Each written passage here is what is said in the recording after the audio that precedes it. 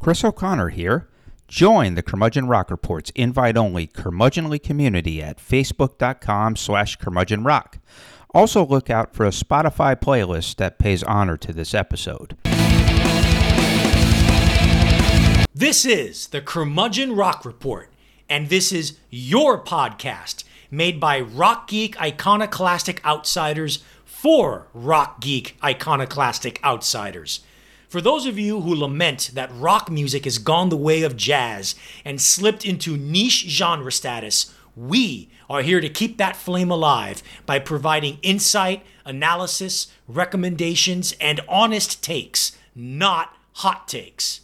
And hey, there's a good chance you'll learn some rock history you never knew before.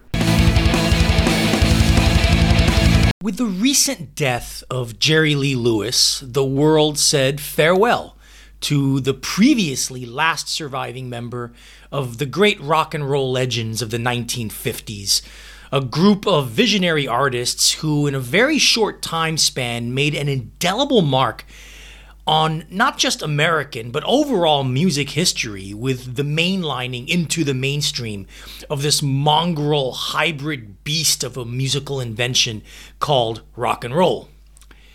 In light of Lewis's death, it seems only fitting that the Curmudgeon Rock Report take a big step back into the decade that birthed our beloved rock music and analyze its origins, musically, culturally, geographically, and chronologically, as well as analyze the artists, singers, songwriters, producers, and overall movers and shakers who brought this distinct African-American music from the American South and infiltrated white America, set the world on fire, and altered the course of popular music forever.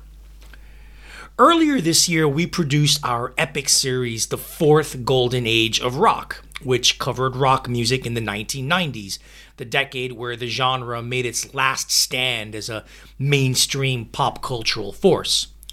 Well, that implies that there are three other golden ages, and that also important first golden age, the period roughly covering 1954 to 59, will finally get its due coverage in this two-part series, the first of which you are listening to now.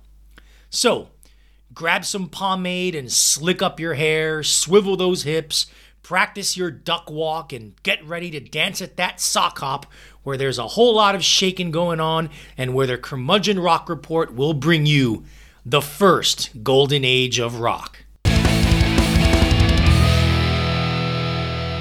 Don't care to hear 'em play a sambo, ain't too much of that Congo, not in the mood to take a mambo, so keep a rockin' that piano.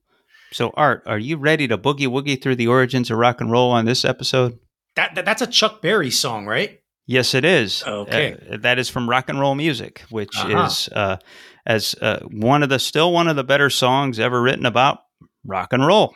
Right. And so, yeah, this is an exciting episode for me because, I mean, I'm just absolutely fascinated by what we're calling the first golden age of rock. I mean, just because it's basically a roll up of everything that was parochial. If you go across the Appalachians, you go down the Mississippi River and then down into Texas and New Orleans and then points east.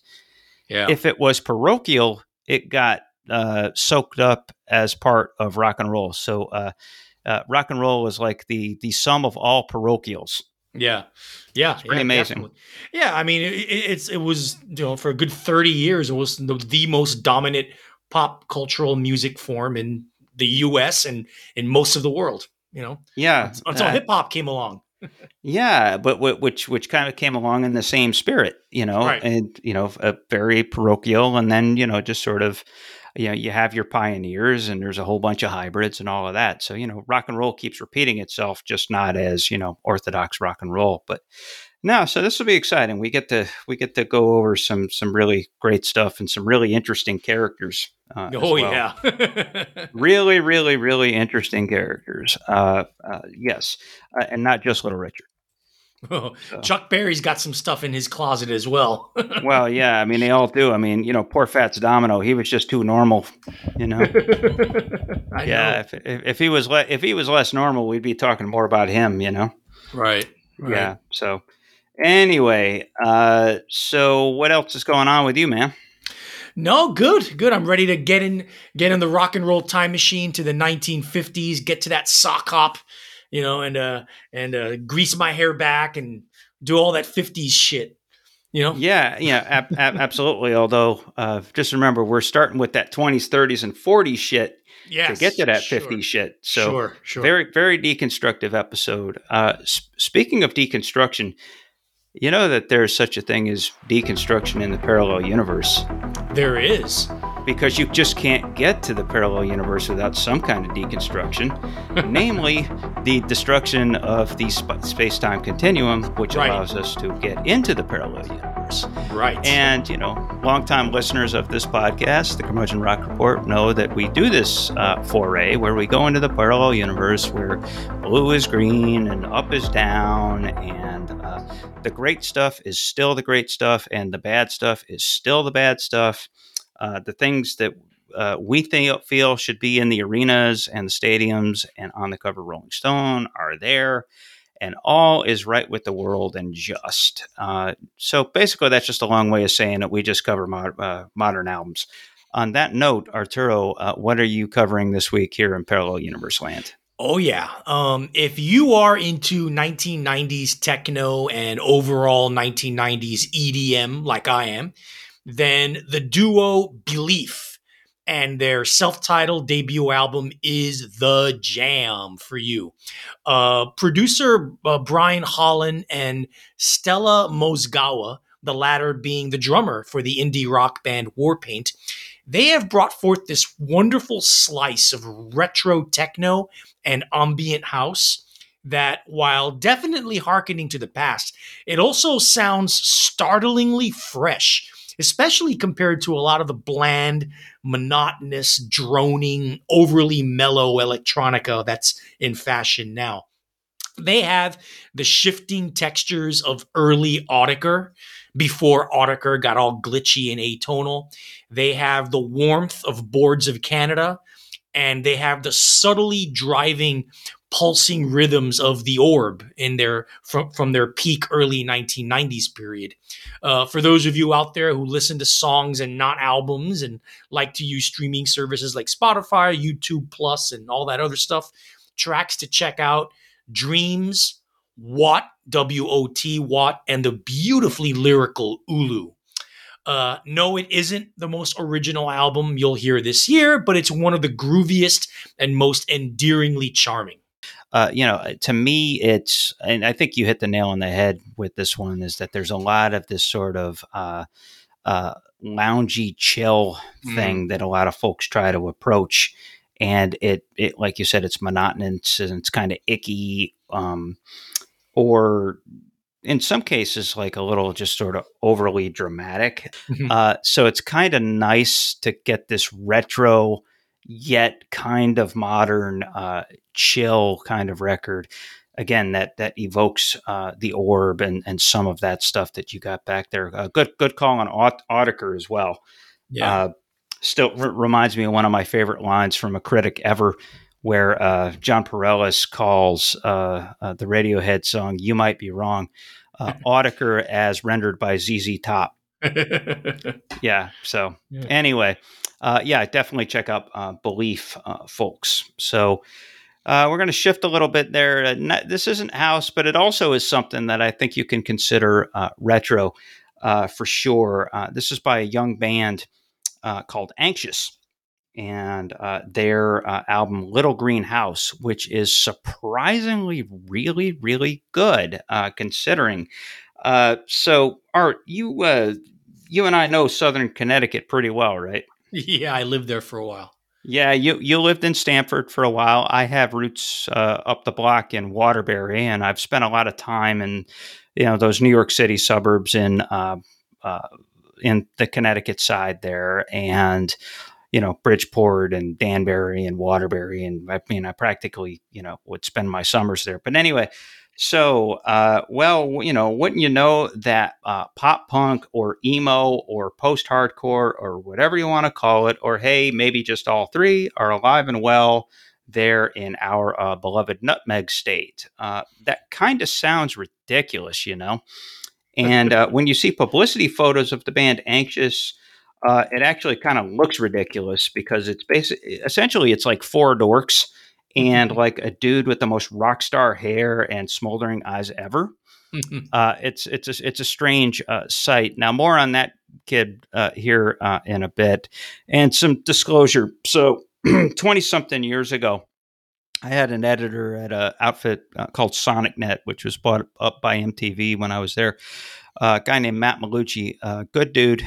He also has some Connecticut roots. He worked for the Waterbury paper and also a Syracuse grad. Well, his son Dante, this is his band. And no, that's not the reason I'm covering them. But it just so happens that Dante is uber talented. I mean, he actually, when School of Rock became a Broadway musical, he was in the original cast as the drummer for the band. And so, you know, he had that kind of talent. Well, it turns out it's not all just Broadway and drums. It turns out he's pretty good emo guitar guy as well. So really, that said, I mean, just trust me when I say that Anxious actually is anything but ridiculous. And, you know, they clearly were well reared on the stuff that was blasting out of Austin and Phoenix and the tri-state area and the Pacific Northwest back there at the turn of the 21st century. And they celebrate their beloved blasted out pop of Yearning and Confusions on their, again, really surprisingly great debut album, Little Green House, which was released on one of the best labels releasing their type of music right now, Run for Cover. Now, a common thread through the life of this podcast, we haven't exactly put this as an edict, but it comes up a lot, is that there's a fine line between being reverent and being derivative. Like I said, being reverent versus being derivative. So fine, let's get this out of the way. These young members of Anxious are obviously fond of Fountains of Wayne, and Texas Is the Reason, and Jimmy Eat World, and early Weezer. Yeah, early Weezer and early Death Cab for Cutie, and Nada Surf, and even some of the screamier bands of their era like Hum and You Will Know Us by the Trail of Dead. This is a hyper melodic, and just plain hyper 32-minute set of 10 tunes. But here's the thing. Now, we know Loud will never go out of style while the earth continues to fill with rebellious, sensitive adherents of electric guitars.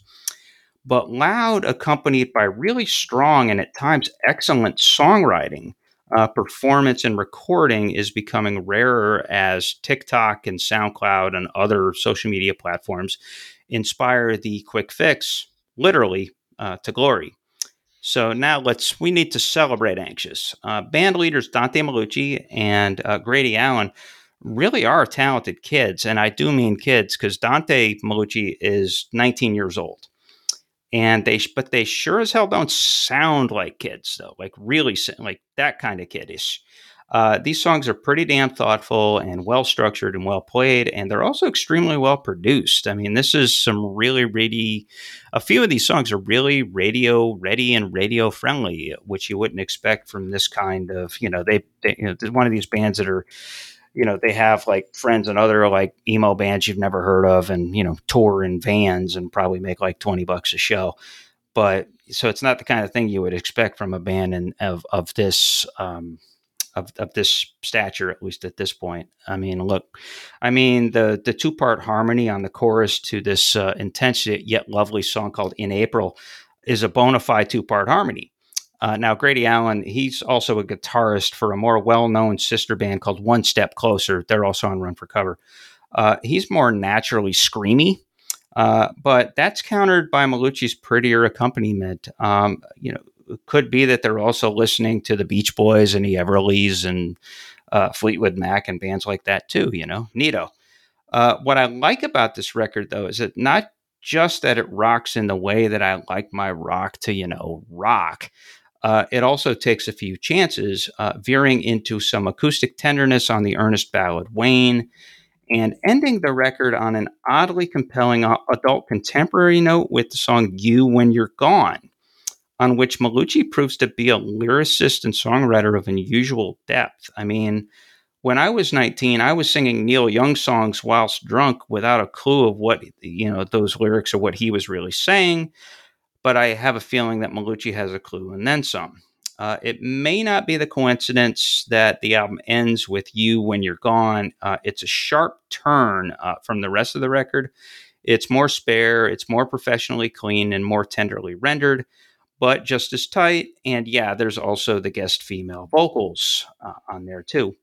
Now, ironically, it's this song that most evokes the radio stylings of 15 or 20 years ago. And hey, it's actually better than anything really ever licensed its way onto Grey's Anatomy back in the day. I mean, that's not really damning with faint praise, but it's the kind of thing that maybe you would have expected to show up on TV back then, back when like people still gave a shit about rock bands.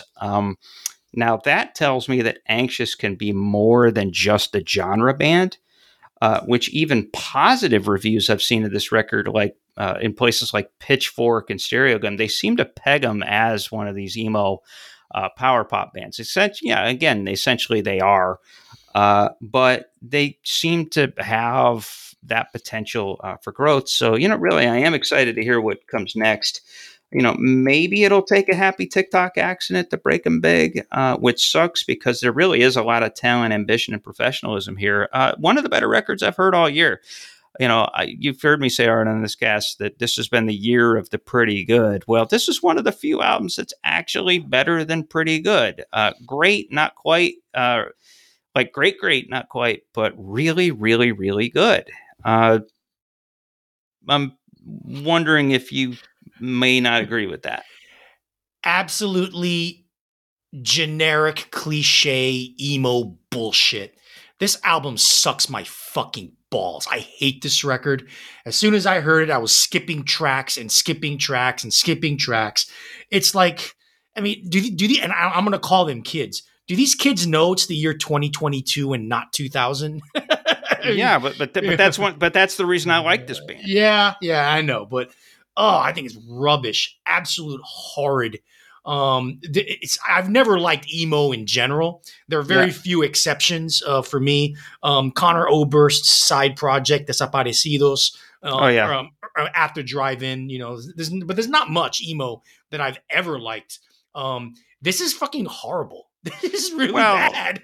Well, I mean, mentioning At the Drive-In, I mean, that's just an insult. They were never an emo band. They were just basically a metal band. But well, no, At the Drive-In were pretty emo. They definitely were, especially with the vocals, especially with the kind of guitar playing they had. Emo is post-hardcore, really. Yeah, I guess you can say that. Now, I mean, look, the closest compared to in my mind to this band is Jimmy Eat World. And, I mean, I've always liked Jimmy Eat World more than you have, and they were a pretty good band. But like I said, I think that this stuff is pretty varied, and I'm actually really impressed with the professionalism and the talent of it. And I do think that, yes, you're right, that it took me a few listens. This was a grower, and it's been growing on me for the course of like 6 weeks, 2 months now, to the point where it actually elevated to the status of, deserving a shout out on this podcast. Just surprisingly good stuff for a bunch of 19 and 20-year-old kids. Hey folks, it's Chris. One of the things we've learned over the life of the Curmudgeon Rock Report is that if you want to build a better podcast, it's a really good idea to listen to other podcasts. It not only keeps us on our toes, but hey, there's a lot of fascinating information out there in podcast land, presented by lots of fascinating people. Here's one podcast that I've been vibing on lately. Cocaine and Rhinestones, The History of Country Music. Host Tyler Mahan Coe, the son of rebel songwriter David Allan Coe, spins really good yarns about the fables, legends, and characters that have dotted the country landscape since its very beginnings. This includes a few tales that are just so insane, yet you have to know that they're true. The main reason to listen to Cocaine and Rhinestones, however, is an intermittent series of episodes of the saga of George Jones and Tammy Wynette. Coe has a straightforward, deadpan narrative style that helps you appreciate just how wild these two country icons were. The more you listen, the more your jaw will drop over just how addiction overtook the mind of George Jones. So right after you're done listening to us, check out Cocaine and Rhinestones. It's available at all the places where you find all of the other podcasts.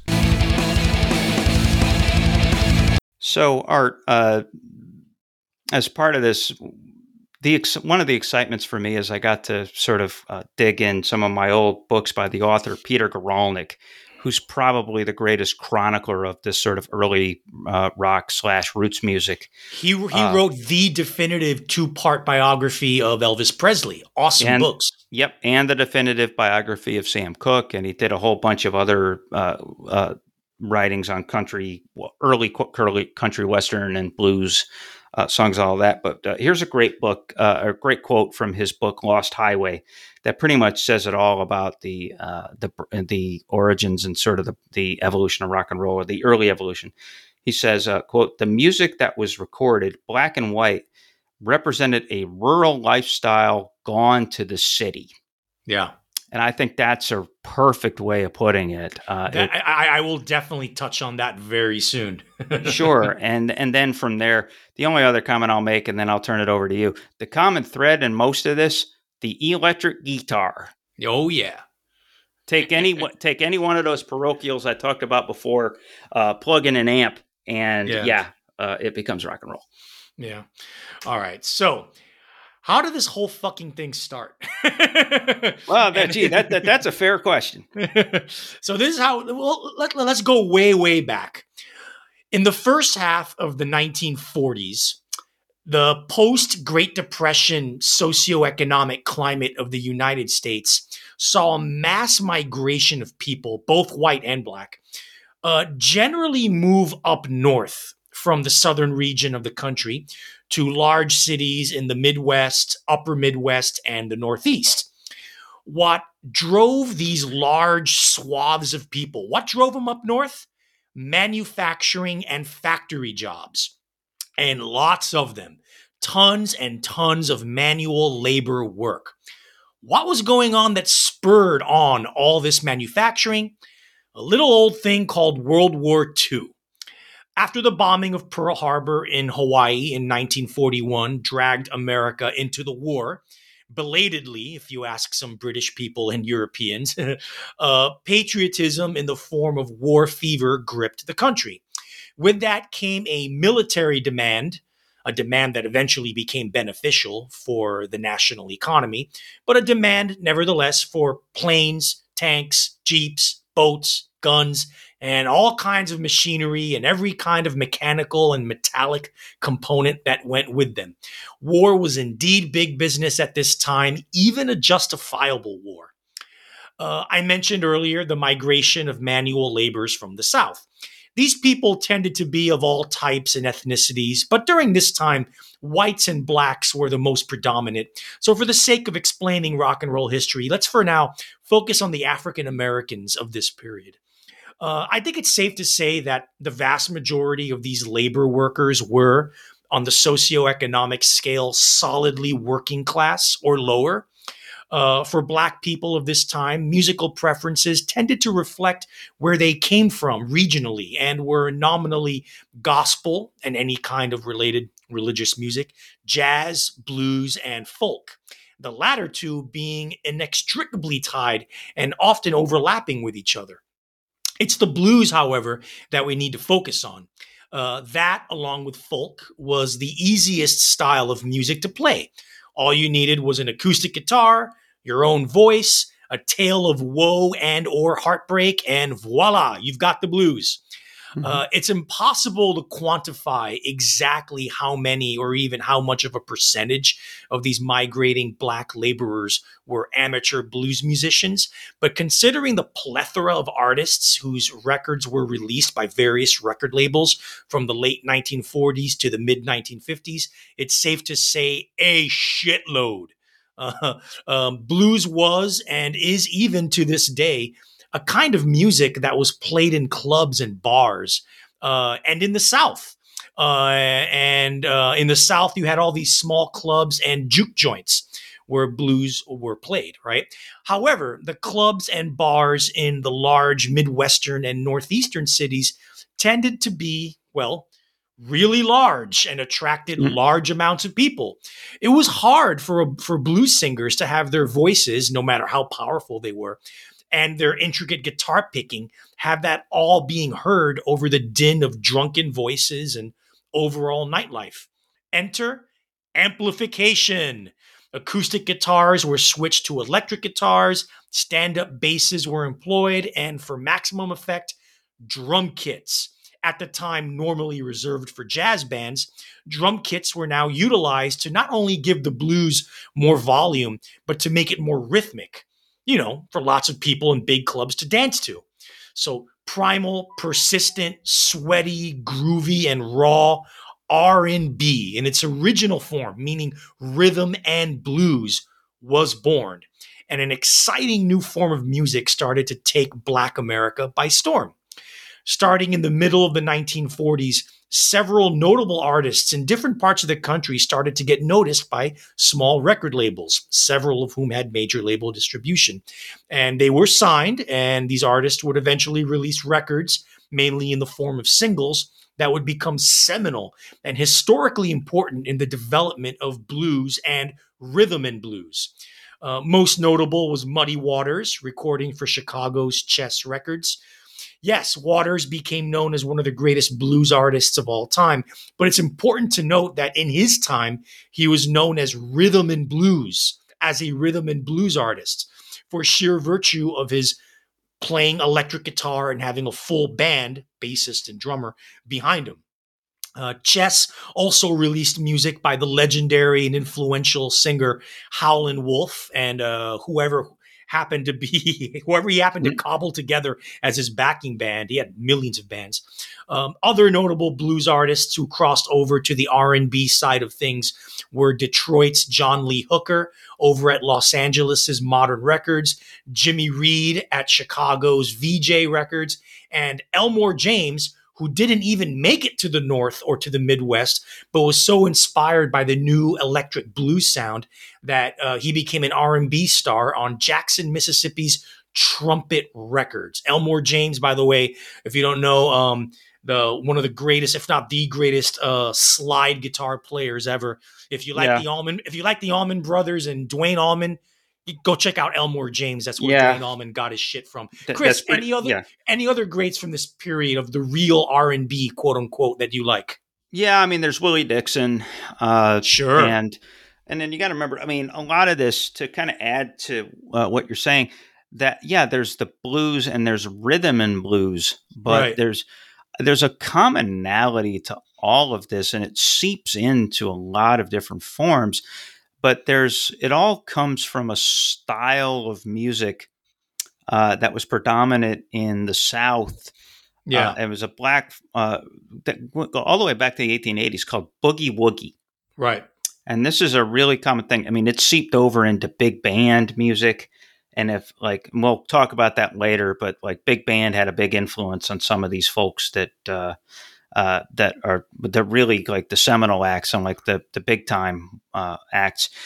And so I think a lot of it sort of comes out of that. I mean, you basically named the folks that sort of came out of that. I mean, I think that another name worth mentioning here, because I think that she was part of this.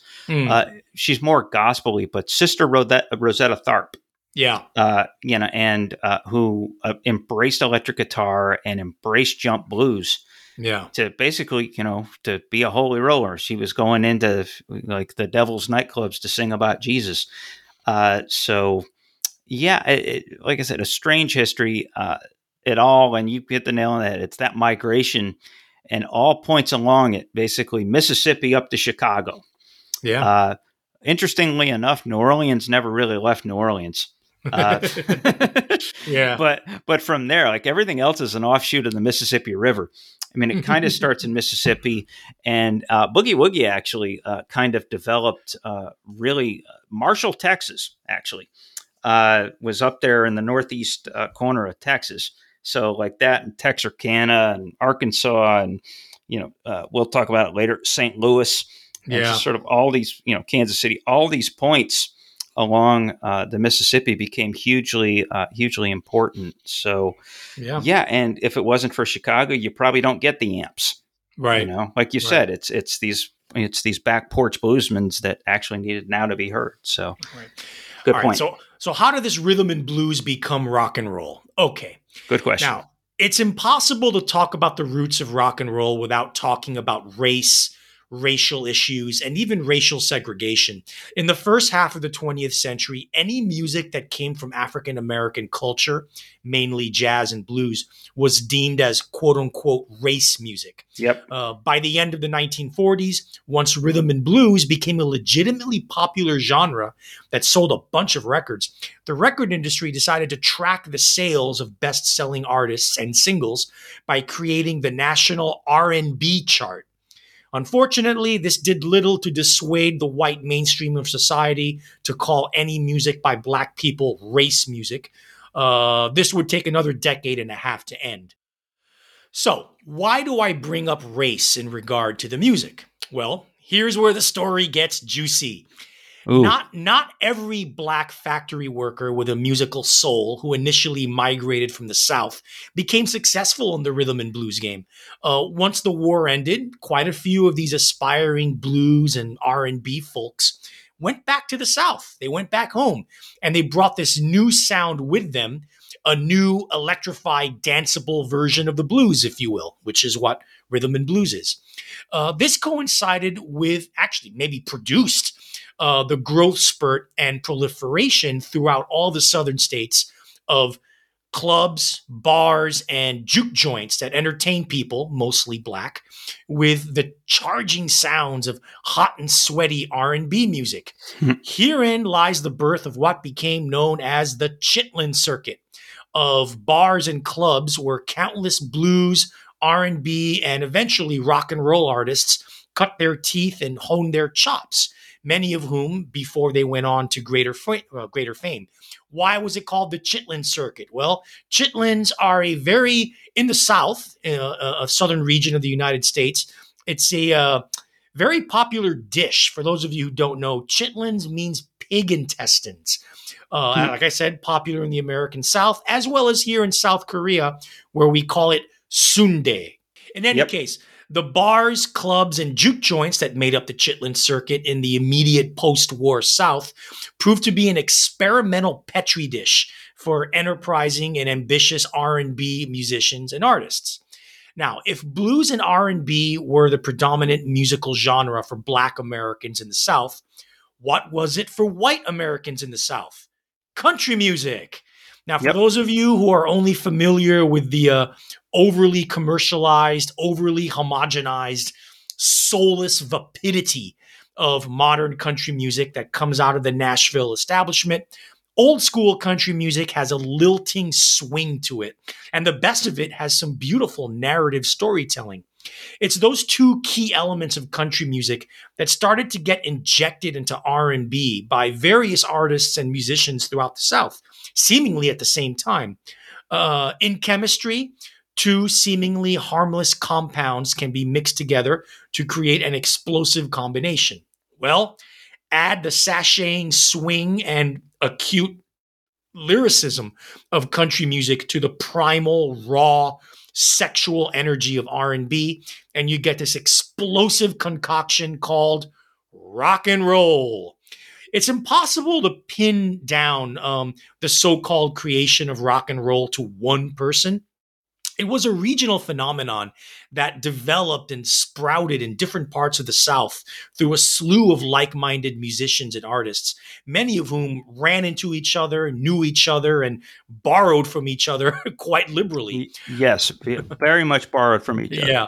What we can generally identify, however, is the time period when rock and roll started to be recorded and played on local/regional R&B radio stations throughout the country that cater to Black audiences. That would be the early 1950s. Not that it was called rock and roll back then, mind you. It was just considered a different kind of R&B. If rhythm and blues is a different kind of blues, this was a different kind of rhythm and blues. As for the phrase rock and roll itself, that's more of a complicated story. If you want to get real literal, way back in 1934, white vocal jazz trio, the Boswell Sisters, sang a song called Rock and Roll in the film Transatlantic Merry-Go-Round. Frankly, I find it doubtful that a lot of black people on the lower end of the socioeconomic ladder in the South watched or were familiar with that film. A more likely source can be found in both the blues and gospel music. The notion of rocking, quote unquote, was normally associated with dancing or losing oneself to the music, and there are several examples of that word being used in both old blues and old gospel songs. Back in 1942, well-known music journalist Maury Orodenker, writing in Billboard magazine, described the great gospel singer, Sister Rosetta Tharpe, the person you mentioned earlier, Chris. Her song, Rock Me, he described it as, quote, rock and roll spiritual singing. Yet, possibility that a white Jewish critic may have coined the phrase rock and roll. How about that? Go figure. Yet, dig deeper, and you'll find the expression rock and roll really was a Southern black colloquial term for sex. Yes, rockin' and rollin' meant fucking. Yep. You can find that term in the song 60 Minute Man. Gee, I wonder what he's doing for 60 minutes. A major 1951 R&B hit by the Dominoes, where the singer salaciously sings, I rock 'em and I roll 'em all night. Hint, he ain't talking about rocking and rolling dice. Nope. No, there's no dice in the making of this here rockin' and rollin'. Yeah. We'll talk more in length about the legendary Cleveland radio DJ Alan Freed and his contribution to the popularizing of rock and roll in the next episode. But for now, let's just say he was a true fan of black music who, via the music, was very much in tune not only with trends, but with the colloquial vernacular used by the many black musicians coming mostly out of the South during this time. It was in 1951 when he started playing this new mutant strain of swinging R&B on his radio shows, and he referred to it as rock and roll. It spread like wildfire from there. Chris, I've spoken a lot about how the infusion of country swing into rhythm and blues resulted in rock and roll, but there are other more subtle elements that went into this concoction. Tell us. Yeah, absolutely. And like you said, I mean, I think you hit like the main notes with the sort of the country and blues influences. Kind of like I said, it was like they had the mutant child. But I think there's a few things that we need to bring up, and it really goes back earlier. I mean, you got to go back to the 20s for some of this.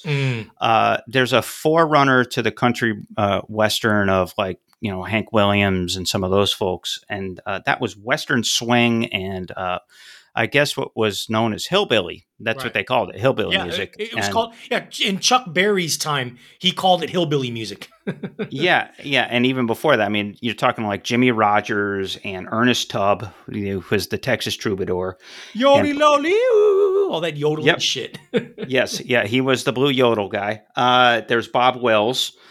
Who's he's a fiddler. And so you get a lot of that. And a lot of that stuff is very waltzy, but also just kind of has this whooping spirit and has a lot of that sort of, it's not just sex, but love.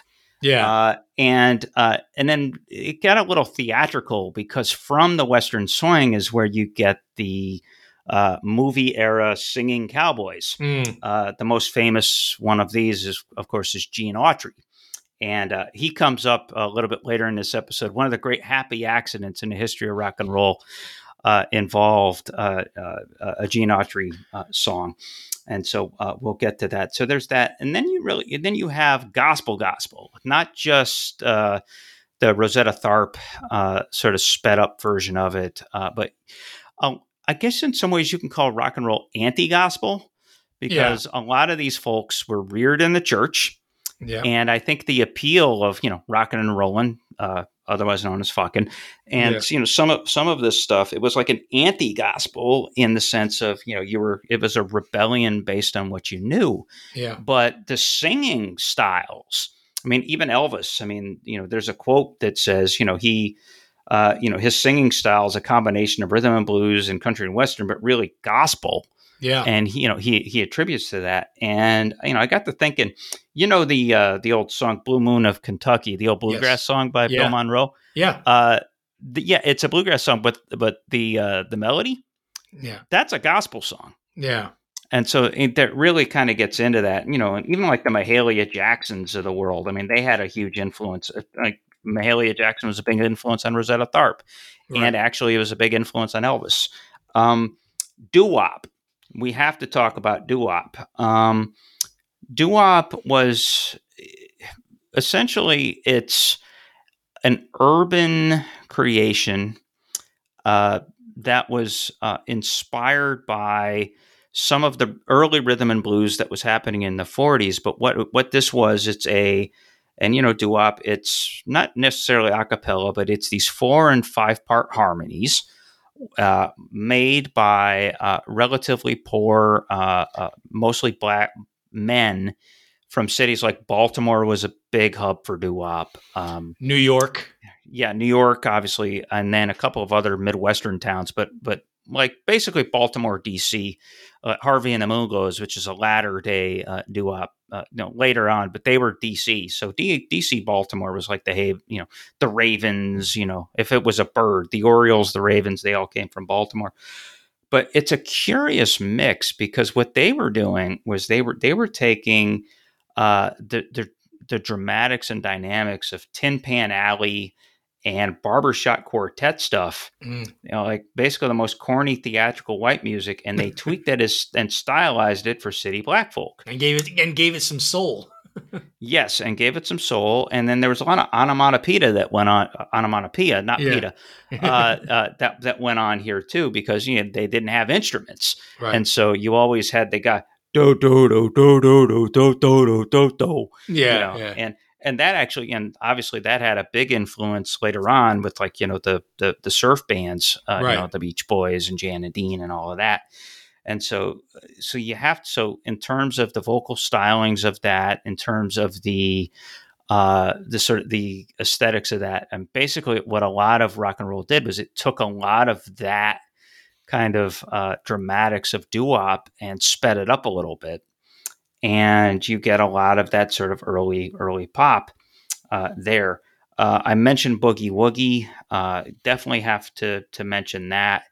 I also think that skiffle is worth mentioning. Now, skiffle, you know, we talked about this a little bit in our Grateful Dead episode. Skiffle is actually, it's defined by, it was basically like the earliest form of jam band music, but it was played on all these homemade instruments. Right. You know, basically, it's a variation of jazz. It came out of New Orleans, actually. Yeah, but it was like washboards and jug bands. Or you know, it was like, you know, like jugs and washboards and like basin tubs, and you're taking that kind of stuff and getting instrumentation out of that. And so it's basically like a representation of New Orleans jazz, but done on all this homemade stuff. And obviously, you know, a lot of the British bands, skiffle became a big thing in Britain, and that eventually leads to, no joke, Jimmy Page was started off in skiffle band. Yeah. The Beatles started off as the Quarrymen. And so you have to mention that. And then last but not least, and this is a big deal, big band. And, you know, like Duke Ellington, but also like Tommy Dorsey and, you know, Glenn Miller and some of these folks. And like I would say Count Basie more than some of those. Yeah. Because Count Basie's swing music, his swing jazz music, was very, very bluesy. Listen to Count Basie. He was the most blues based out of all those jazz guys. Oh yeah, but he was a total adherent of Boogie Woogie. I mean, of all those guys, he was the most Boogie Woogieist. I'm just making a point that it also it crept over into the white big bands as well. Right. And you know, I mean, I've you know, to give you a preview, Chuck Berry basically said that he was doing big band music cranked up with electric guitar. Yeah. And so he kind of So that's an obvious influence there as well. So there's lots of that. And then one final comment in terms of the rhythms of rock and roll and country music, and the stuff that came out of like Memphis or anything like that. We have to say that one of the legacies of the locomotive in America are the rhythms and beats of rock and roll. Think about it. Chug, chug, chug, chug, chug, chug, chug, chug, chug, chug, chug, chug, and then boogie woogie is chug, chug, chug, chug, chug, chug, chug, all of that kind of stuff. And so yeah, a lot of disparate, influences. On this episode, Chris and I brought you part 1 of the first golden age of rock, where we discussed the origins of the genre in the American South and how it grew and was nurtured by African American culture. For the next and final installment, part 2, we will delve into how rock and roll crossed over to the mainstream of American popular culture. What started as a grassroots movement in the South was soon co-opted by corporate America, and black music was given a white face and sold to white teenagers. But hey, some of this music was really freaking good. The importance of Sun Records and early Elvis Presley is discussed, as well as Buddy Holly, Jerry Lee Lewis, the Everly Brothers, and a whole bunch of underappreciated rock and roll greats from this era, both white and black.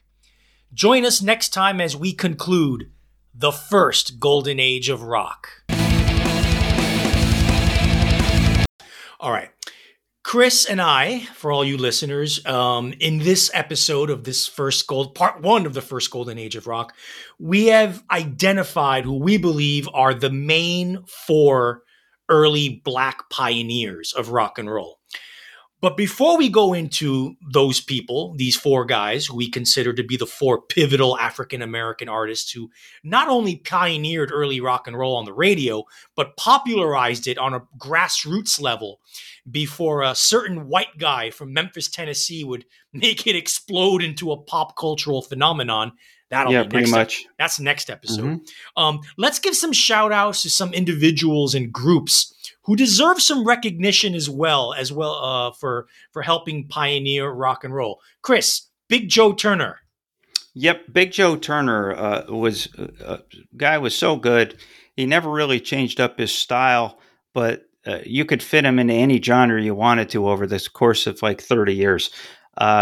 Basically started out doing like boogie woogie, and then he became rhythm and blues. Then he became blues. Then he became rock and roll. Just a really talented vocalist and songwriter, and charismatic performer. He started off as Big Joe Turner. By the 70s, he was Huge Joe Turner. He had gotten quite obese, but like I said, great showman. Had some early songs. I mentioned one of them earlier. I believe I did. Rollin' Pete. Rollin' Pete was the song that he did with another one of these early boogie woogie guys named Pete Johnson. If you listen to it, I think Chuck Berry had an influence on that. It had that same kind of, think about some of the rhythms of some of the earlier Chuck Berry songs. You can find it in the work of Joe Turner. Yeah. That's all right, Mama. That's all right with you. Elvis's first big hit. That's a Big Joe Turner song. Yes, it is. You wrote that. Yeah. Yes, it is. And it has that kind of flavor and that kind of sexuality to it. Yeah. So really good stuff. Another one deserves a shout out. Ike Turner. Yes, that Ike Turner. Yes, well before he was beating the crap out of Tina Turner. Wait a second. Allegedly. Although I think he's said it. Yeah. He was kind of a big, in a way, it was kind of like a rockin' big band. Yeah. A lot of times folks credit a song that he released called Rocket 88 as the earliest rock song. And again, Ike was a talented guy, but in a lot of ways, he was a band leader, and he was a combination blues guy and just basically classic rhythm and blues. And so he just sort of, he was about 51, 52 was when he was active. Now, I disagree that could count as the first rock song. I think we're going to cover that in a little bit with one of our four artists. But yeah, I definitely had an influence on the formation of how how rock and roll was arranged, and the tempos, and he was kind of in that cross section of. It wasn't quite rock and roll at that point, right? But it was really close. Yeah, definitely. Another one. They're a group, the Orioles, and not the baseball team from Baltimore. Nope, not the baseball team. The Orioles. This was one of the great, I think the greatest doo-wop group of all time. Probably the most influential one. They go back all the way to 1947. They have a wonderful song called "It's Too Soon to Know," which pretty much influenced all of the doo-wop that came after it. Like I said, just a very dramatic sense of how to perform that with these wonderful vocal arrangements and a little bit of jazz guitar accompaniment to it. And so it's basically, like we said, it's rural rhythm and blues as rendered by black men from the city too broke to afford their own instruments.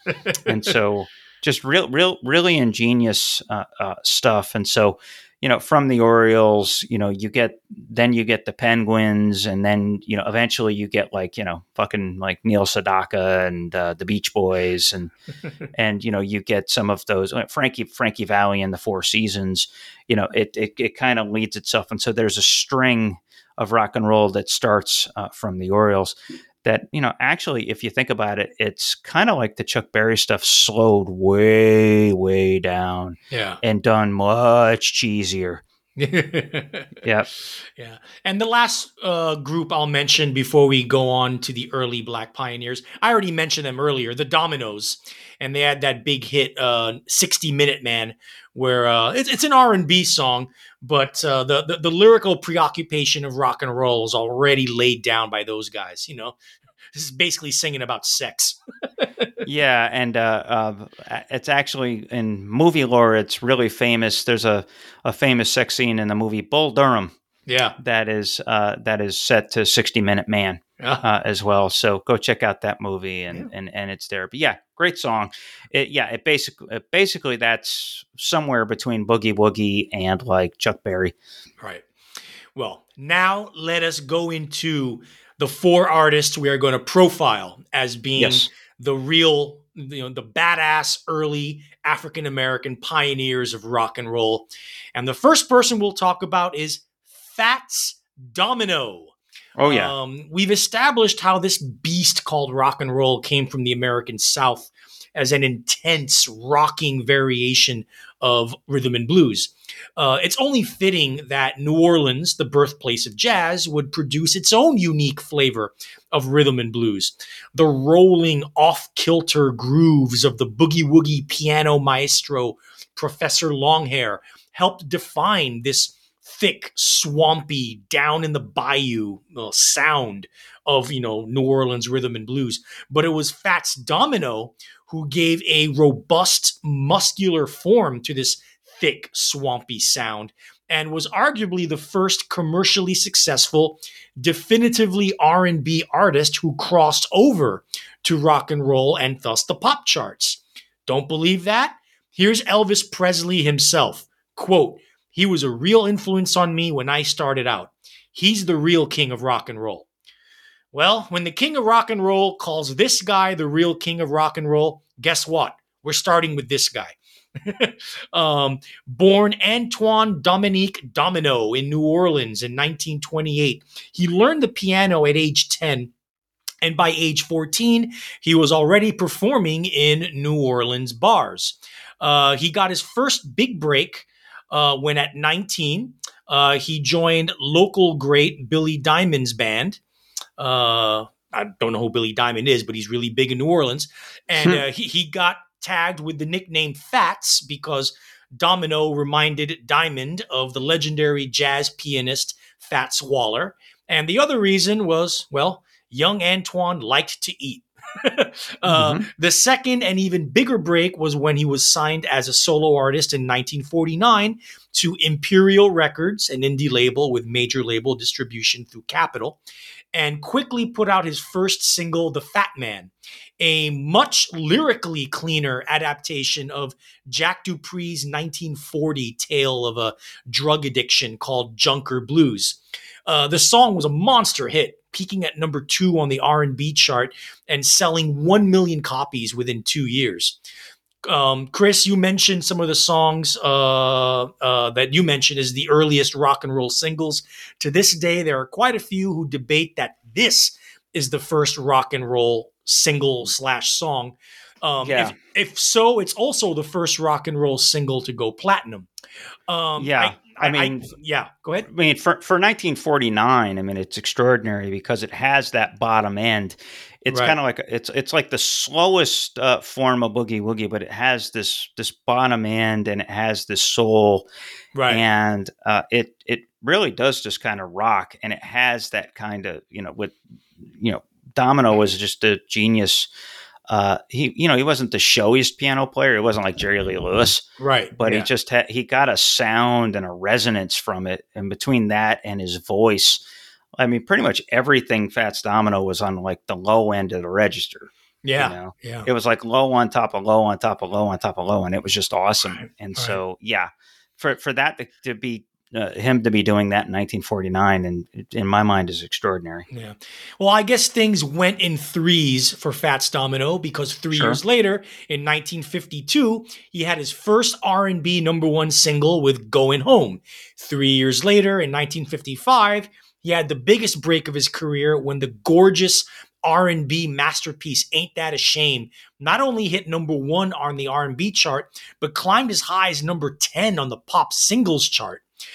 Domino was now a superstar, was being called a rock and roll singer, and was touring on package tours with other R&B rock and roll artists and playing to mixed race audiences. For those of you out there who need no more than 5 Fats Domino songs for your Spotify or Apple Music or YouTube Plus playlists, here are 2 more to complete your set. The lovely loping Blueberry Hill, which hit number 2 on the Billboard Pop Chart in 1956, and the Rockin' Stomper I'm Walkin', which hit number 4 on the Billboard Pop Chart in 1957. The man is an absolute legend, and he should be remembered more. The next seminal person we have to talk about, Bo Diddley. Now, Oh, yeah. while Bo Diddley didn't have like the pop chart success of the other 3 artists that we're highlighting in this episode, he was every bit as important as them, and arguably maybe even a little more important in regard to the transitioning of R&B into rock and roll. Diddley's importance wasn't in his pop chart success nor in his songwriting skills, but more than anything else, it was his sound.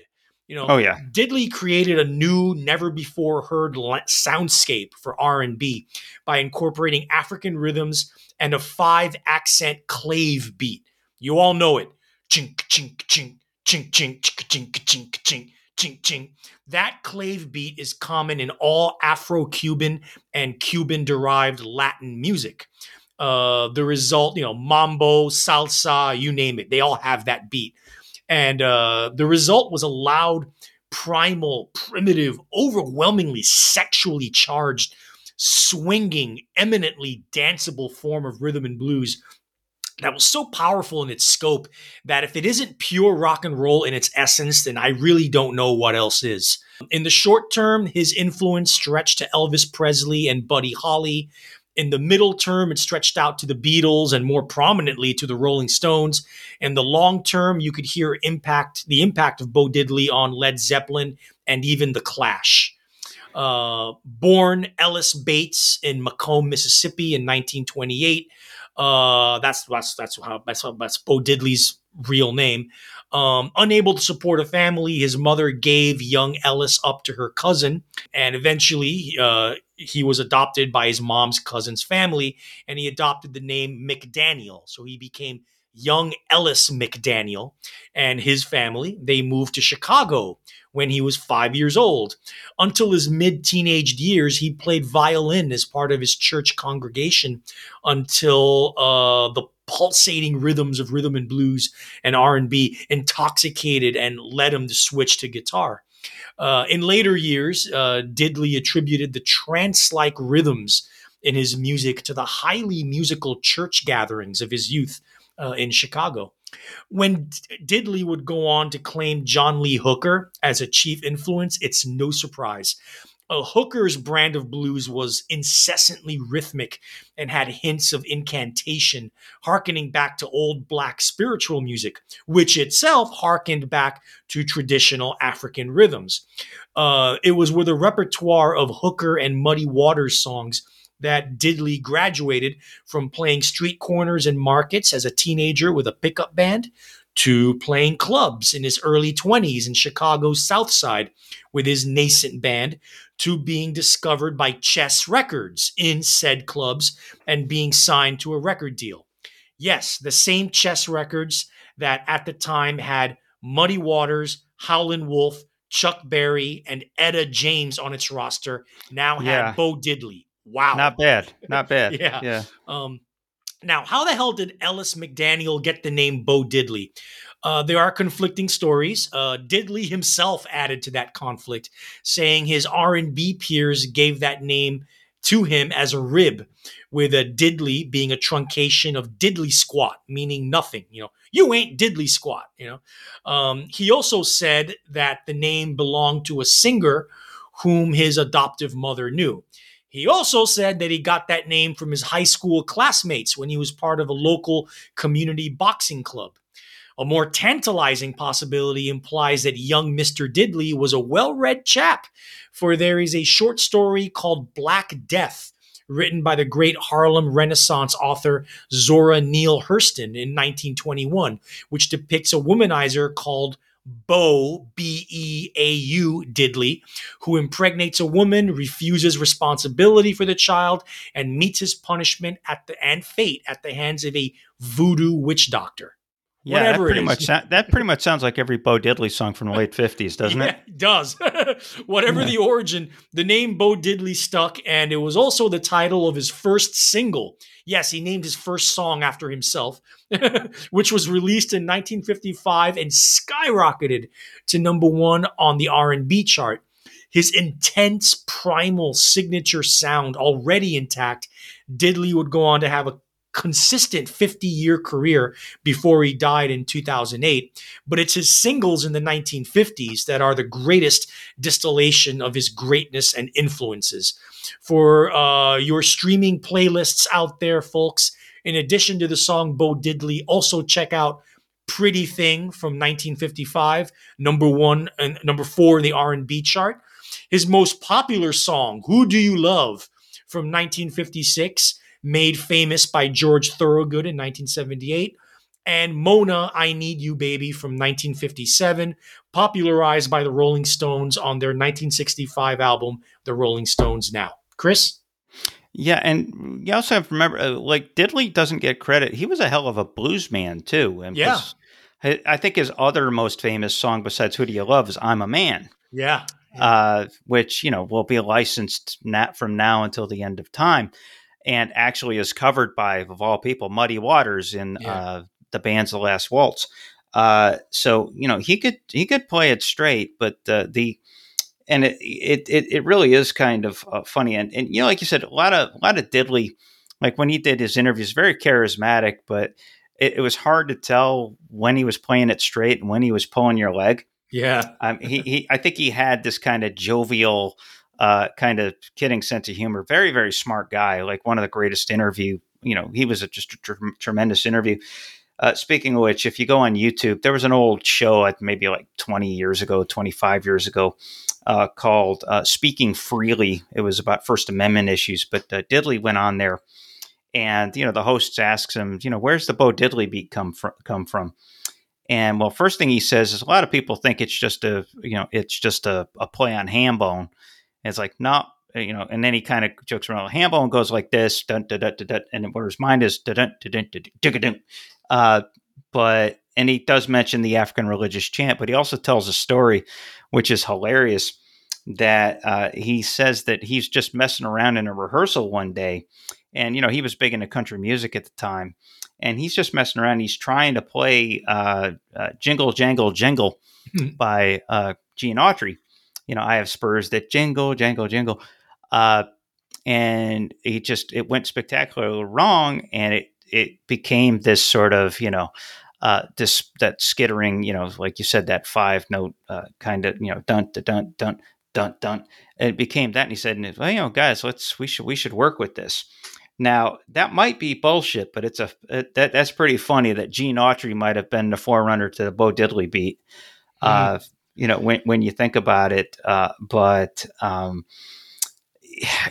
me, Diddley, when I was thinking about this episode, what James Brown is to the 1, Bo Diddley is to the 4. Yeah. Because, that's really kind of the cadence of it. It's like it ascends on 1, 2, 3, and then dips suddenly on 4. You're right.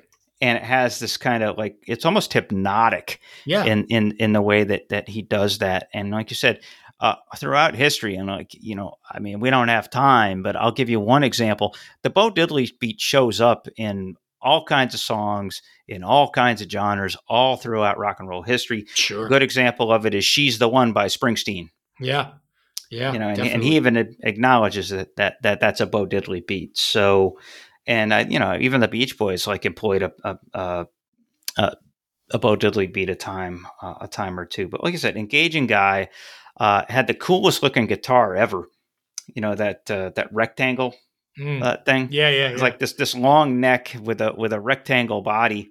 It had this like awesome sound, and he was one of these guys, like a self-taught engineer, and he tells a story on that same interview with Speaking Freely that he had this chance to cut a record for his label there, like submit this.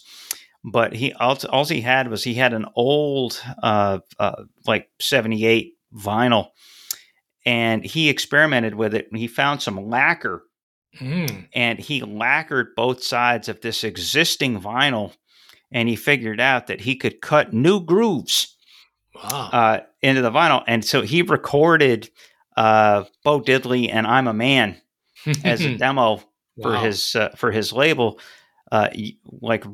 Basically by lacquering somebody else's record. Wow. And recording on and putting it on top of that, which is kind of an amazing story. So amazing guy. You're right. Didn't have as much commercial success as he deserved. He's probably made more money dead than he ever made alive because of licensing. Yeah. Yeah, which is too bad. It's a lot of people. Speaking of someone who did make a lot of money in his time, we move on to Little Richard. Woo! Where do we start with him? Wop baba loo bop or wop bam boom. Yeah. And his personal life alone has such an epic scope that it could take up an entire episode. You have this very effeminate gay black man who grew up in the segregated South in the 1940s and spent most of his life toggling between indulging his sexuality in the kinkiest fashions, sex orgies, spying on guys in bathrooms, yada, yada. Between that and finding Jesus and being a minister, and spending most of the 1970s absolutely ripped on cocaine and PCP. But and heroin. And heroin. But let's focus on the music, shall we? While Little Richard made an impact on the national consciousness at around the same time as Elvis Presley, he had been kicking around in the music scene for years before Elvis and was putting out records as early as 1951. It was around this time that he not only made a name for himself on the Chitlin circuit, but also in underground gay nightclubs throughout the South. Before this, after he left home as a teenager, he was born Richard Wayne Penniman in Macon, Georgia in 1932. He got his start playing minstrel shows, vaudeville-type shows, and tent revivals, all while wearing outlandish costumes and dressed in drag. These years of experience with tough crowds resulted in Richard's brand of R&B, eventually called and referred to as rock and roll, being the most outrageous, flamboyant, decadent, and explosive of any of the genres founding fathers that we've mentioned here. In his peak years, he also employed a rich horn section that was the perfect counterpoint to his wailing vocals. And oh my God, that voice. He was by far the best singer of this early rock and roll era. And to this day, he's still arguably one of rock's 5 greatest all-time vocalists. Oh, no doubt. No doubt. I mean, check just the list of people who just owe their lives to this guy. The Beatles were always extremely open about their love of Little Richard and how he influenced them, especially in the early days. Both James Brown and Otis Redding idolized him. Ike Turner once claimed that Tina Turner's vocal delivery was based on Richard's. In Bob Dylan's senior year school book in 1959, he mentioned that his main ambition was to be the keyboardist in Little Richard's band. Dylan's snarky humor for sure, but he did sincerely admire him.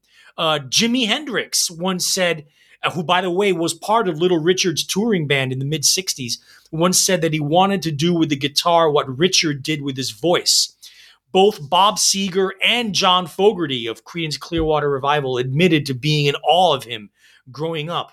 Michael Jackson admitted to Richard being a big influence on him pre-Off the Wall. Prince practically took his early androgynous look and vocal style from Little Richard. Mick Jagger once said Richard was his introduction to R&B music and called him, quote, the originator and my first idol. Robert Plant from Led Zeppelin once said he wasn't interested in music until he heard Little Richard for the first time when he was 13. David Bowie is quoted as saying that when he heard Little Richard for the first time, he thought he heard the voice of God. Elton John has repeatedly said he was inspired to play piano after hearing Little Richard. Lou Reed called Little Richard, quote, his rock and roll hero. The vocals of Ian Gillan from Deep Purple would be unimaginable without the influence of Little Richard. The outrageous flamboyance and vocal histrionics of Queen's Freddie Mercury would be unimaginable without Little Richard's influence. Angus Young of AC/DC once said his signature guitar style was developed by trying to imitate the sound of Richard's voice. That's what Angus Young was trying to do with guitar. Lemmy Kilmister of Motorhead worshipped him. The list goes on and on. For you streamers out there, here are the hits from 1955 to 58. The incredible Tutti Frutti, number 2 on the R&B chart, number 18 in the pop chart. Side note, the opening verses, Tutti Frutti, all Rudy, Tutti Frutti, all Rudy, were, according to Little Richard's drummer at the time, Charles Connor, quote, Tutti Frutti, good booty. If it's right, if it's tight, it's all right. And if it's greasy, it makes it easy. Yes, folks, Tutti Frutti was mid-20th century Southern black slang for anal sex. And he had a huge hit for it. That's rock and roll, baby. Yep. Long Tall Sally, the song that almost every single British rock group in the early 1960s covered, reached number 1 in the R&B chart and number 6 on the pop chart. Rip It Up, number 1 R&B, number 17 pop. Jenny Jenny, number 2 R&B, number 10 pop. Keep It Knockin', number 2 R&B, number 8 pop. And finally, the immortal Good Golly Miss Molly, number 2 R&B, number 8 pop. The man was and still in death is an American treasure. Chris? Yeah, Good Golly Miss Molly, otherwise known as Traveling Band by CCR, which Little Richard made sure to sue John Fogerty over, for sure. Yeah, Little Richard is extraordinary, just not only even as a musician, but just as a story. You also forgot Lucille. Oh, yeah. That's his best song. Yeah. Lucille is an incredible song. Yeah. But the thing about with Little Richard, it's the flamboyance, it's the showmanship, it's the voice. It's the not electricity as in like plugged in guitars. Just he was an electric performer. The charisma, all of that. Anybody who ever wanted to just kind of primp and preen and be a lead man on a stage owes everything to Little Richard. I mean, Little Richard's the front man of all frontmen. He kind of invented, or he's the icon of that whole thing. Like I said, incredible singer. There's just, again, a lot of influences there. He's probably the least boogie woogie influenced of these guys. He's more, there's some element of jazz to some of his stuff, and big band, and just, straight rhythm and blues. But like I said, he's an interesting story. Well, first off, by the way, so his band in the mid 60s not only had Hendrix in it, but Billy Preston. And great stories that in researching this episode. So Hendrix, basically the only one in Little Richard's band that was allowed to be flamboyant was Little Richard. Yeah. And boy, Little Richard hated Hendrix because Hendrix would like wear those shirts, and like Little Richard would be like, "Fuck that, change your shirt," or the way he'd play guitar. No, you can't smile up here, And so, needless to say, Hendrix wasn't in the band all that long, and and he hated the experience. So, absolutely influential, but he was a gay man who was beaten by his dad and thrown out of his house for not being man enough when he's 13 years old. And so he comes from that abusive background. And yeah, he did have this tension between gospel and anti-gospel. So he gets big in the 50s and obviously gets decadent with the orgies and all of that. And then he decides that, he finds, he said in an interview at that point he was Jewish. Which it's kind of hard to believe. He said that in a BBC interview in 1972, but he was just inspired. So he ended up going to a Bible college somewhere in Alabama and spent a couple years doing that. And then he was doing gospel for a few years, but inevitably found his way back to rock and roll because there was interest in his stuff in Europe. And so he went back to that. And like you said, Art, by the 70s, he had completely just decided to just lose it. And he just became he was on all kinds of drugs.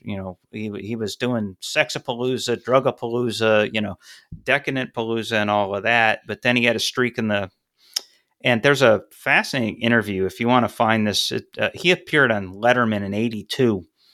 And this was during one of his cleaned up phases when he was finding and espousing the Lord. But he tells the story in that within a couple year period in the late 70s, he lost 4 people to drugs, including his brother at a party. And his brother OD'd at a party that he was at with him. And so he decided to clean up. And, he goes on Letterman and, he's in a suit and no makeup and, no wig and the afro. And it's Little Richard. I mean, he's talking like Little Richard. He has the same sense of humor, but he even says that he spent most of his life gay, but now he's, found the glory of Christ. Yeah. And proceeds to sing One Day at a Time, Sweet Jesus. But yeah, that didn't last. And then I think he spent the rest of his life kind of just confused, where he would go back and forth between his accepting himself. And sometimes I think maybe he still, stayed with the Lord, but would put the makeup on to go make some money. Right. And then at the very end of his life, he, because he grew up, the religious tradition he grew up with is Seventh-day Adventist. Right. And he kind of went back in that direction in his 80s. And he showed up on Indiana, some sort of televangelism network a couple of times to make appearances talking about how he's come to Jesus and rejected everything that he's done. And, it's like he's proud of his work, but he rejects the kind of stuff that it stood for. But in the meantime, he's wearing purple suits and glittery shoes. So like I said, so you can take the man out of the gay, but you can't take the gay out of the man. And that was kind of the thing. So it's just that tension and back and forth. So fascinating personal story, but just singular talent, who also had a chip on his shoulder. I mean, he spent 60 years telling everybody about how he invented rock and roll and how he got screwed out of money and how he was the real king. And, everybody should bend over and kiss his ass. So amazing character. And without him, our next guy, basically, you could say kind of invented rock and roll as we know it and as it became popularized. But without Little Richard, you don't get rock and roll because of the showmanship and the charisma. Right. Well, speaking of showmanship and charisma, this next guy, our final guy for this episode, had it in spades. Chuck Berry. He is perhaps the most unique and maybe the most influential of all these guys, although the ghost of Little Richard would have something to say about that. Chuck Berry's chief contributions to the development of rock and roll are twofold. First, there are the guitar riffs. More than any of the other early African American pioneers, Berry he sped up R&B guitar riffs, brought them front and center, and practically invented what we now think of when we think of the rock guitar intro riff. Without this, there are no Rolling Stones, no Who, no Led Zeppelin, no nothing. Right. Second and most underrated of all is Berry's lyrical storytelling. Here is where Berry showed the influence of country music more than any of the other black pioneers. Berry's songs always told a story, whether they were about young men running away from their current conditions and pursuing a life of music and fun, sometimes with the cops in pursuit, or lusting after underage girls, a recurring theme in some of Berry's lyrics. Yeah. Generally, though, Berry wrote specifically about the desires of young people, teen dances, romance, fast cars, high school life, and overall consumer culture. If rock and roll got big when it was promoted to young people, it was Berry who wrote about them, wrote to them, and wrote for them. His influence is immeasurable. This podcast's favorite music critic, Robert Christgau, quote, "He is the greatest of rock and rollers." John Lennon, quote, "If you give rock and roll another name, you might call it Chuck Berry." Ted Nugent, quote, "If you don't know every Chuck Berry lick, you cannot play rock guitar." Bob Dylan, quote, "He's the Shakespeare of rock and roll." Bruce Springsteen, quote, "Chuck Berry was rock's greatest practitioner, guitarist, and the greatest pure rock and roll writer who ever lived." Leonard Cohen, quote, "All of us are footnotes to the words of Chuck Berry." Listen, man, when Dylan calls you Shakespeare and Springsteen says you're the greatest pure writer, you know you're fucking good. Yeah. For all you streamers and playlist lovers out there, here are the hits from 1955 to 58. Same time span as Little Richard, by the way. Maybelline, number 1 on the R&B chart, number 5 on the pop chart. School Day, Ring Ring Goes the Bell, number 1 R&B, number 3 pop. Rock and Roll Music, which would be covered brilliantly later in a few years by the Beatles, number 6 R&B and number 8 pop. Sweet Little 16, number 1 R&B, number 2 pop. And of course, Berry's signature song, Johnny B. Good, number 2 R&B, number 8 pop. Not a single early rock and roll pioneer has been covered by more bands and artists than Chuck Berry. I mentioned the Beatles. They also covered Roll Over Beethoven. Who else covered Chuck Berry? Let's see. Elvis Presley, Carl Perkins, Buddy Holly. Practically the half of the Rolling Stones' entire early repertoire is Chuck Berry songs. Yep. Jimi Hendrix. The Beach Boys stole the melody from Sweet Little 16 for Surfin' USA. Practically a cover. Electric Light Orchestra, AC/DC, Rod Stewart and the Faces, David Bowie, the Yardbirds, the Kinks, the Grateful Dead, Fish. They all covered Chuck Berry. The man is a god. Chris? Yeah, he's, I think, the most singular genius in the history of rock and roll. And here's the incredible thing about Berry. He was in his 30s, his early 30s. He was a late bloomer. Yeah. And that's the thing. Like, he spent, I think, the good part of his 20s, I think, working in an auto factory. He's from St. Louis. Yeah. And so like St. Louis, East St. Louis, and he would cut his teeth in bands there. And I did a bunch of research. He did an interview with Neil Strauss and Rolling Stone in like 2010, and he did some stuff with Robert Hilburn in the LA Times back in the 80s. Basically, he didn't live any of the stuff he wrote about. Yeah. And a lot of it was just, he was just a perfectionist and a professional. It was just his professionalism, and he just had this talent. And it's like, okay, so, you know, if I'm writing for young people, and there's this, and he said he chose rock and roll because that's where the money was. Right. Yeah. And so it's like, oh, okay. So, you know, kids going to school, I'll write about school, or, you know, cars, we'll do that. or Rebellion. Okay, Young Love. Okay, well, we'll do that, and he would do it. And so, and then not only that, but there's like a simple genius to him too. And so, like I think you said, he's like sort of the more countryish, the most countryish of these guys. That he incorporated boogie woogie, and a lot of his songs are 12-bar blues. Yeah. But they're so clever in the way that they use those 12 bars. He's got that kind of twang and kind of, like subtle wink, wink joy of country music. And I guess what it came out of is, he would go to these shows, he would perform these shows, and it'd be segregated audiences, all the blacks on the left and all the white kids on the right. And he was just kind of playing it like, I have a chance to introduce folks. And so it was really showmanship, where he would kind of mix in the country with the rhythm and blues, because then like the white kids are all vibing on the rhythm and blues and the black kids are all vibing on the country.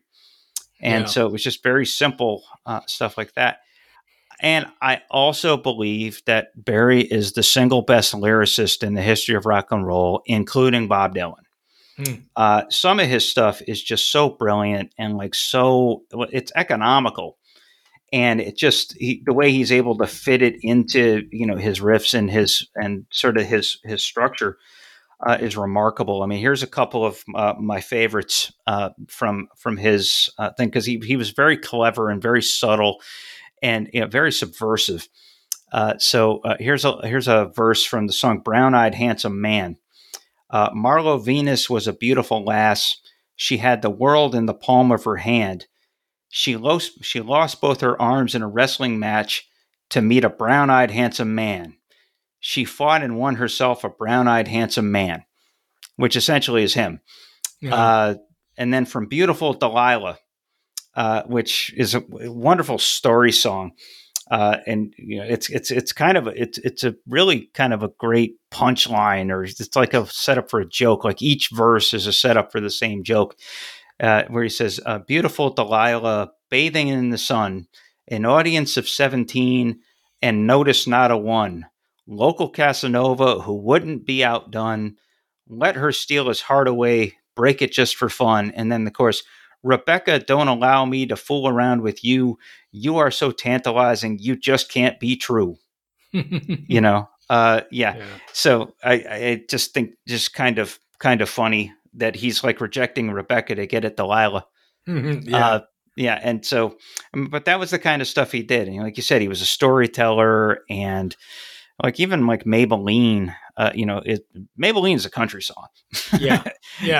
I mean, just pure and simple. But but even Barry, obviously, he also had the showmanship. So he was a professional in terms of his songwriting, genius as a guitar player. Obviously, John Lennon, basically his guitar playing style was just Chuck Berry, pure and simple. Yeah. 2 strings over the top, and it was just, it was basically just, and Keith Richards, obviously, hugely influenced by Barry, but the showmanship too, where he would go out there in those ridiculous outfits with the, the pink shirts with the black bolos, and, with the greased up kind of conch hair, and, obviously most famous for the duck walk. Mm-hmm. And, all that kind of stuff. And then as he, when he started performing in the 70s, he had those ridiculous outfits where he would have the blue blazer and the captain's hat. Yeah. And stuff like that. And then like his sense of humor kept like getting sharper. I don't know. Have you heard this? He had a album in 1968 called Concerto in B Good.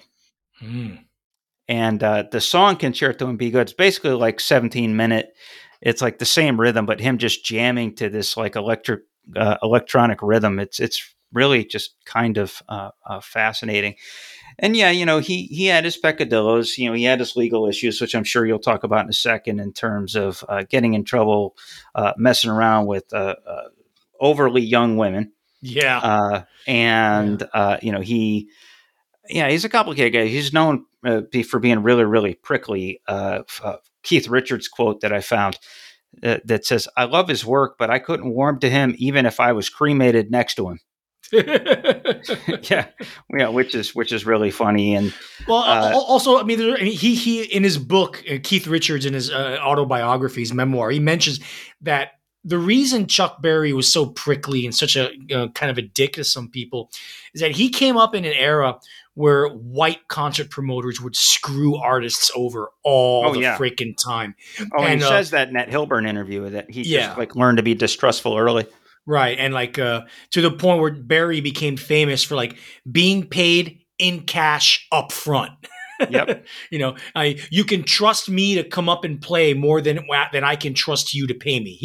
That's kind of like Yeah. his mentality. So that in one way is understandable, but he's also he's had his problems, with the law. Like I said, you mentioned the whole thing.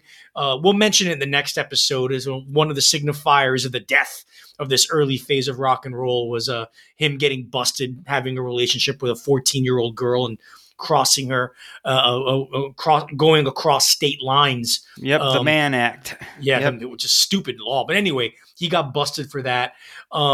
He also got in trouble when his house got raided and they found videotapes of women, one of whom was a minor. In this raid, they also found marijuana. So he got brought up on felony drug and child abuse charges. The child abuse charges were dropped, but he pled guilty to the marijuana. Later, like I think maybe like toward the end of his life, there were videos that surfaced, videos of Chuck Berry urinating on a woman and another of a woman defecating on him. He was into some Yummy. kinky shit. Yeah, and I can't verify this, but there's another story too. Apparently, he owned a club in St. Louis. Yeah. Where he equipped the women's bathroom stalls with cameras so he could watch them taking a tinkle. He was into shit and piss stuff. It's weird, man. Yeah. This guy was. He definitely had those things, and Well, maybe he always was a freaky deaky guy, but the fame gave him the excuse and the avenue to do it, to indulge in it. Right? Oh yeah, and again, he also had this thing too that he, I think he was a dropout, a high school dropout, but he had to like prove, like he had this thing about proving that he was the smartest guy in the room. Yeah. And so really well read. And that's why his lyrics, they have that economy, but they also have this literateness to them as well. Right. So Barry, like those other guys that we mentioned, they had, they were formative and they had their own input. But Barry, man, he, in the dictionary under rock and roll, it's Chuck Berry doing the duck walk.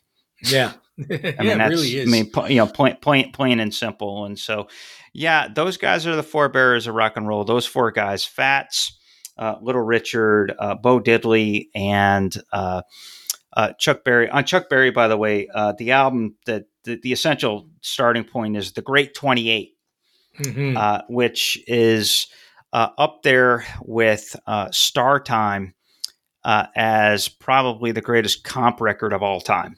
Yeah, it's basically got it's basically the Great 28, Chuck Berry's 28 best songs, basically. Yeah, I mean, not quite. I mean, like You Never Can Tell was not on there, and there's a few others, but these were all before he did My Ding-a-Ling. Interestingly enough, My Ding-a-Ling is 1972. That's his biggest hit. His number one hit, number one pop. Yeah. A song about his cock. He went number one. Yes, in 1972, that was his biggest hit. But anyway, God bless you, Chuck, and God bless, hail, hail, rock and roll. Yes, and our next episode will be part 2 and the final episode of this very mini series, the first golden age of rock. And basically, what we're going to talk about is rock crossing over to the mainstream, i.e., white people getting into it, and the other, some other great rock and roll artists of this time period, how it crossed over to the mainstream, how it happened, what happened, and then how it seemingly died for a little while. It will come back to life later on in the 1960s, thanks to these 4 guys from Liverpool, England, who would, resurrect it. But in the meantime, it crossed over to the mainstream, how it seemingly died, what happened, and the legacy of basically basically the white mainstream appropriating black music. So that's what we're going to touch on into the next episode. And with that, folks, rock on.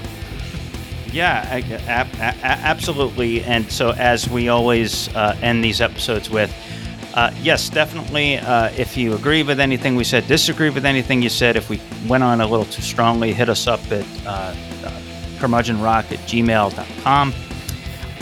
You can visit us on Twitter. We've been pretty active up there lately. Our handle is @curmudgeonpod. Although maybe we could get an $8 blue check mark, and then there'll be 20 other Curmudgeon Pod accounts too. I don't know if you read about that, but that's a thing now because of Elon Musk. And then finally, we would love you to join our Facebook community, the Curmudgeonly community on Facebook. We've got some pretty loyal members there. Facebook.com/curmudgeonrock. We're there. And then also we'll be making a Spotify playlist and then putting that up there for this episode as well. Excited about that because it's going to be probably about the best mix we've made to date. So